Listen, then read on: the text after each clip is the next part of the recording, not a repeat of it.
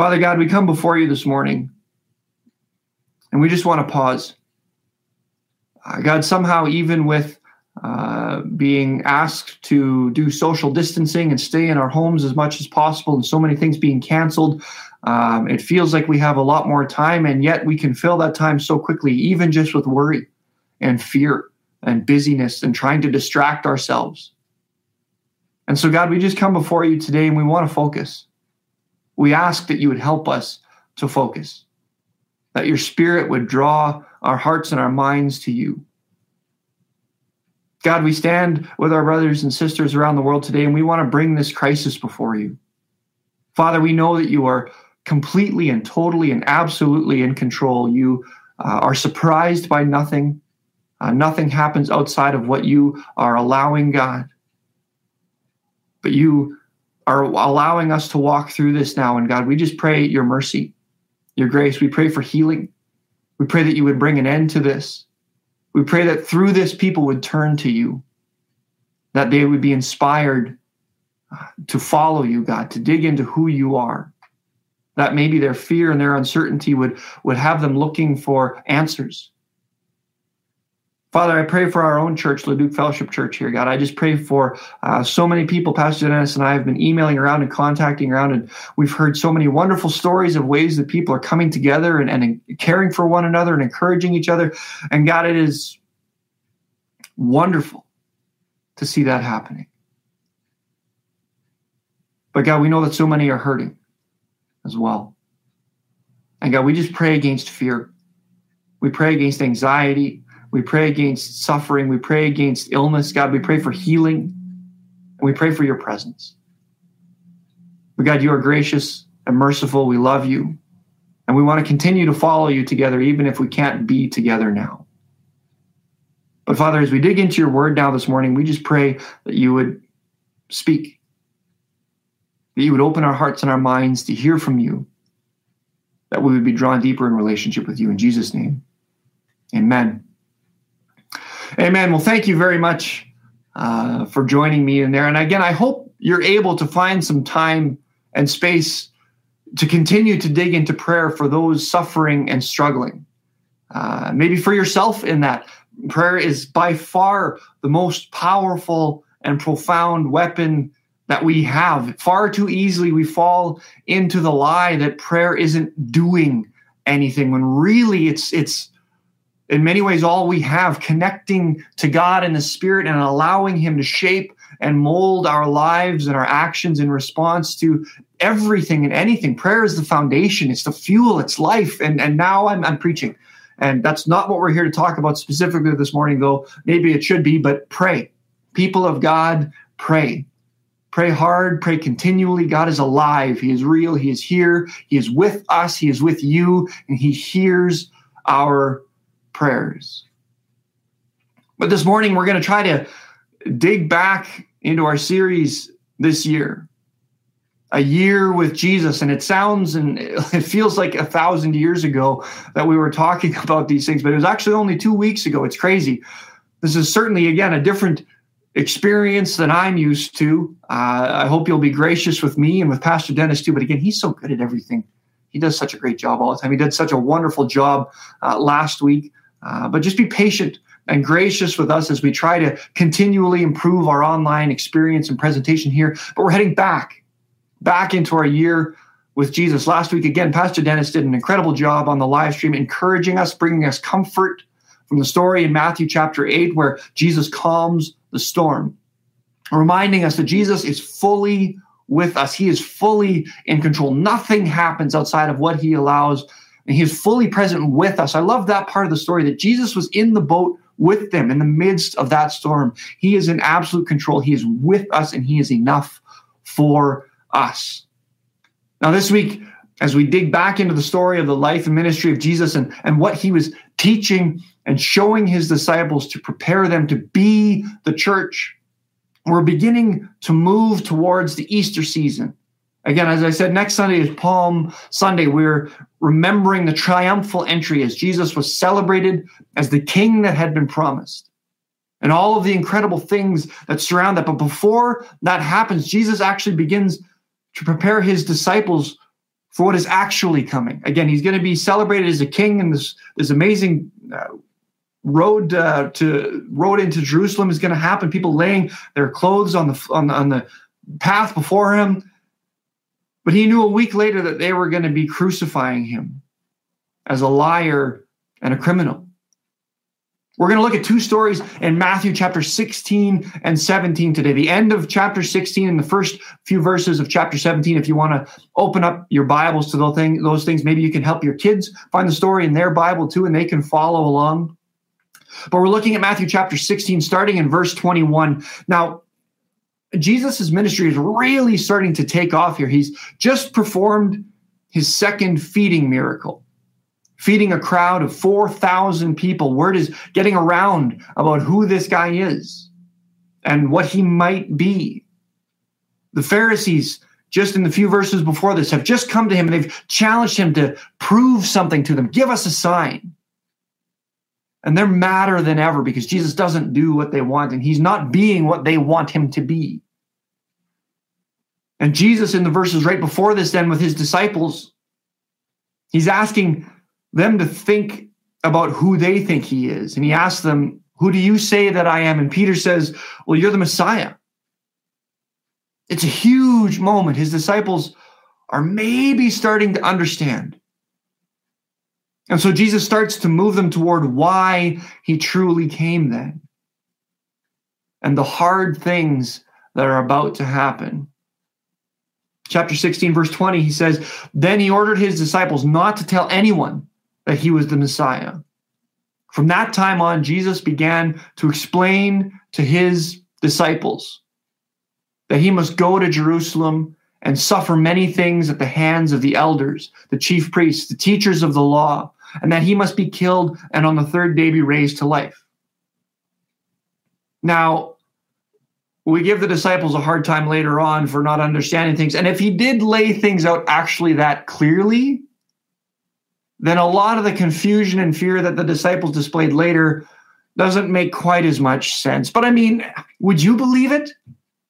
After everything you've seen this guy say and do, and now he starts talking about dying and raising to life again, it must be another parable, a metaphor. He's trying to tell us something else. And Peter responds as only Peter can then in verse 22. Peter took him aside and began to rebuke him. Never, Lord, he said, this shall never happen to you. And Jesus turned and said to Peter, get behind me, Satan. You are a stumbling block to me. You do not have in mind the things of God, but merely human concerns. It's harsh. But Jesus is challenging me in so many of the same ways with that statement. You do not have in mind the concerns of God, but merely human concerns. And I mean, that ties right into what we were saying about prayer and fasting earlier. We have to be aligning our hearts with God's, not the other way around. We can't convince God to bless our plan. We have to be molded and shaped to his plan. Peter needed Jesus to be a certain way, to be this specific thing for him. And Jesus had a whole other plan, something Peter couldn't even begin to understand, even if Jesus had told him.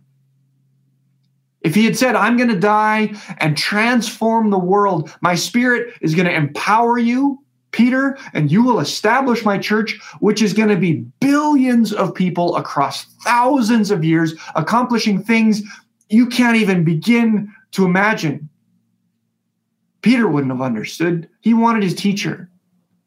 He wanted his friend to stay with him. He wanted to follow. He wanted to be safe, for things to stay the same. And Jesus was preparing him to lead. Then Jesus said to his disciples, whoever wants to be my disciple must deny themselves and take up their cross and follow me. For whoever wants to save their life will lose it, but whoever loses their life for me will find it. What good will it be for someone to gain the whole world yet forfeit their soul? Or what can anyone give in exchange for their soul? For the Son of Man is going to come in his Father's glory with his angels, He's talking to his disciples here. This isn't some just letter written way later. He's talking to real people here. The Son of Man is going to come in his Father's glory with his angels. Then he will reward each person according to what they have done. Truly, I tell you, some who are standing here will not taste death before they see the Son of Man coming in his kingdom. Jesus starts to unpack this new reality. Things are going to change, but if they trust him, he will be enough for them. I saw this great quote on Facebook this week, and Facebook is, we're not even going to go there, but every now and again, there's a rose amongst the thorns. There was a great quote on Facebook. It said, if you feed your faith, your fears will starve. And if you feed your fears, your faith will starve.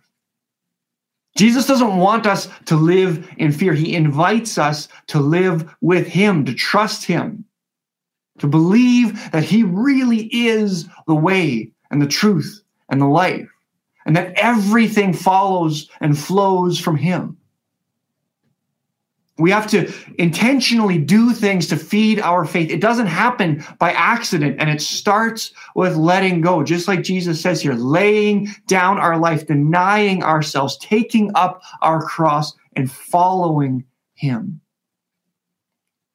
The challenge and the invitation that Jesus laid before these 12 men 2,000 years ago is the exact same challenge and invitation that he's putting before you. And even if you made that step years ago, maybe you need to be reminded to renew that step, to trust him again. And if you've never made that step, Jesus is the only way. He's it. And he's that man that talked about coming with angels and with his Father's glory and all these things. He is God, and he's enough. But I bet it was pretty quiet in that group. In the moment when Jesus kind of rounded on Peter there and kind of maybe yelled at him a little bit. Some heads started drooping and eyes down, not sure what to say. Oh, he's in trouble. And they're all a little uncomfortable. And then Jesus kind of, after he's done with Peter, he turns back to the group and he finishes with this huge statement, taking up crosses, denying ourselves, glory and angels and judgment and his kingdom. And it's quiet for a moment when Jesus finishes speaking. Maybe even kind of awkward. Maybe they're shuffling their feet a little bit. And then Jesus says, all right, let's go. And they move on. And maybe they go get something to eat, or they find somewhere to spend the night. And ministry continues. And things start to settle down again. But the disciples have to still be thinking about this strange thing that he said about dying and coming back to life. And maybe they're even afraid to ask him about it now after Peter got in trouble for that. And a week goes by. And they're traveling around. And we come to chapter 17. After 6 days, Jesus took with him Peter, James, and John, the brother of James, and led them up a high mountain by themselves. Now, maybe that wasn't unusual. Maybe Jesus left some of the group and took just a few. Sometimes in Luke, it says that Peter and the others were very sleepy. So it might have been late at night that Jesus took them out while the others were sleeping, but they were alone, just the four of them, on top of this mountain. Verse 2, there he was transfigured before them. His face shone like the sun. His clothes became as white as the light. Just then there appeared before them Moses and Elijah talking with Jesus. Can you imagine? What do you do with that? Peter said to Jesus, Lord, it's good for us to be here. If you wish, I will put up 3 shelters, one for you, one for Moses, and one for Elijah. While he was still speaking, a bright cloud covered them, and a voice from the cloud said, this is my son, whom I love. With him I am well pleased. Listen to him. When the disciples heard this, they fell face down on the ground, terrified. But Jesus came and touched them. Get up, he said. Do not be afraid. When they looked up, they saw no one except Jesus. As they were coming down the mountain, Jesus instructed them, don't tell anyone what you have seen until the Son of Man has been raised from the dead. And there it is again, the strange idea of raising from the dead. But just imagine that scene. It's dark. You're on a walk. It's probably a little bit chilly outside. There's crickets chirping. I don't know if there's crickets in Judea, probably. And you go up to the top of this mountain and you're standing there. And I don't know how quickly it happens. Maybe they were there for a few minutes. And all of a sudden, Jesus shines like the sun. Bright light all around. And Moses and Elijah appear and start speaking with him. And you're watching this happen. And then suddenly a cloud descends around them and a voice starts speaking from you from the cloud. It's terrifying. It's overwhelming. It's confusing. It's awesome. It's incredible. And you fall to the ground, face down, surrounded by light and this cloud and this voice and all of this incredible scene. And suddenly, Jesus touches you on the shoulder. And you look up. And it's all gone. It's dark. It's quiet. And Jesus says, get up. Don't be afraid. I mean, yeah, right. But you start walking with him back to where the others are sleeping. And you just saw him shining like the sun, and now he's walking with you again. Again, you're heading back down the mountain the same way you walked up, but everything is different now. And he says it again, don't tell anyone what you've seen until the Son of Man has been raised from the dead. Jesus was preparing his disciples to be the church. He had spoken to them and taught them, and they had followed him. They had seen him speak and work and act. But here now, he showed them who he really was. They experienced something far beyond anything they could explain away or even understand. And today we have all kinds of things that help us to know and understand God. We have amazing teachings and books and great pastors and leaders and researchers and professors that have discovered and explored all kinds of important and inspiring things. We have the church, the body of believers, and fellowship and encouragement and tradition and following Jesus together. We have apologetics and philosophy and smart people with great answers to hard questions that help us to know that God is real and his word is true. And all of that pales in comparison to the experience of encountering God personally. It's all important. It's really good. I love all of that stuff so much. It's been so important in my faith and my journey, and it's not the same as experiencing God. I remember years ago, before I was married, I was living in an apartment with a few friends, and one night I had just gotten out of the shower. It wasn't a particularly interesting night. Nothing was going on. No one else was home. And I went to my room to get dressed. And suddenly the presence of God hit me in a way I don't know if I had ever experienced before. I just felt washed over with just this incredible sense of love and grace and presence. And I sat down on the couch in my room, and for the next hour, I didn't move. I just sat there, overwhelmed by the presence of God. It was one of the strangest, weirdest, most powerful and profound things I've ever experienced. And I've been fortunate in my life to have seen and experienced God moving in lots of different ways and lots of different places, but that night sticks out in my mind so clearly. God was so real in that place. I'll never forget it. It shaped me in hugely important ways. Jesus was walking with his disciples, preparing them to be the church, and he told them what was going to happen, what he was going to do, and they didn't understand. And then he showed them who he really was. And it changed them. Now, they still failed. Peter was there on the mountain. He saw it all. He heard the voice. He saw the light, the cloud, the prophets, and he denied Jesus outside the temple gates. And he ran back to his fishing boats when Jesus was crucified. But when Jesus invited him back into ministry and forgave him, this experience was part of his understanding of who Jesus was. How have you seen Jesus? How has God shown you that he is real? Was it a moment? A certain place? Or maybe it's been a journey, a story.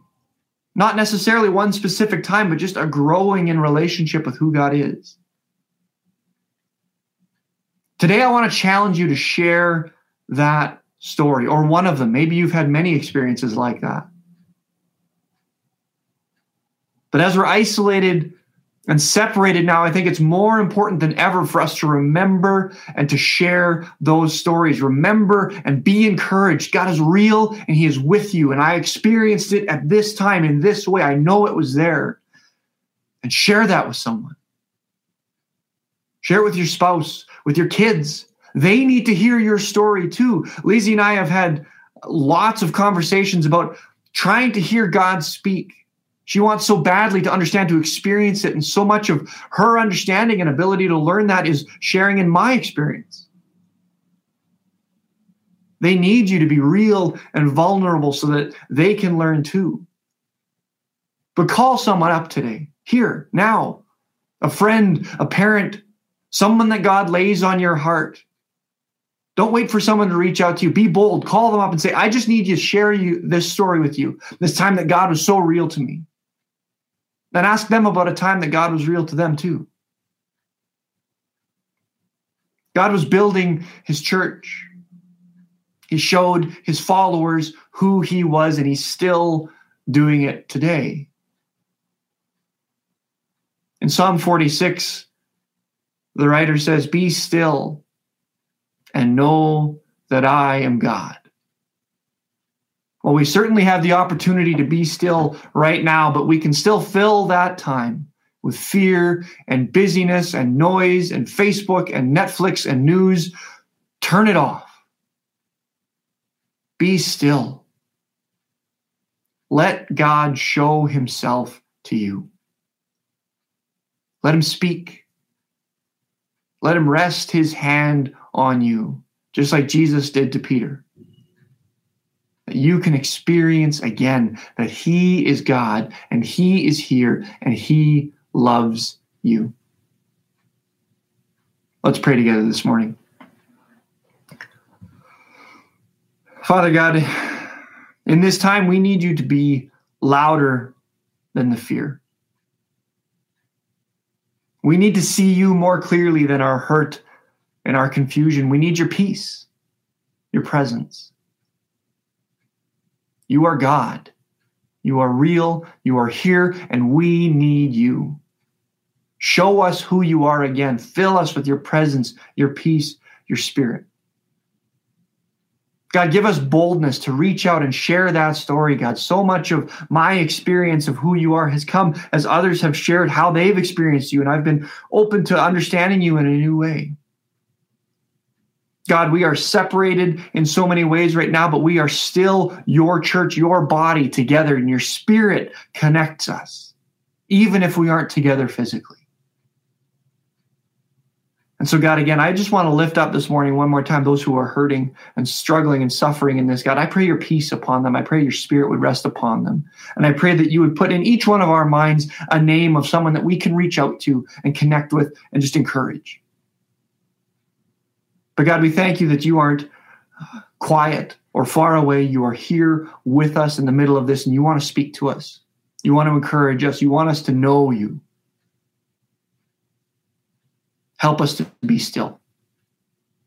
In Jesus' name, amen.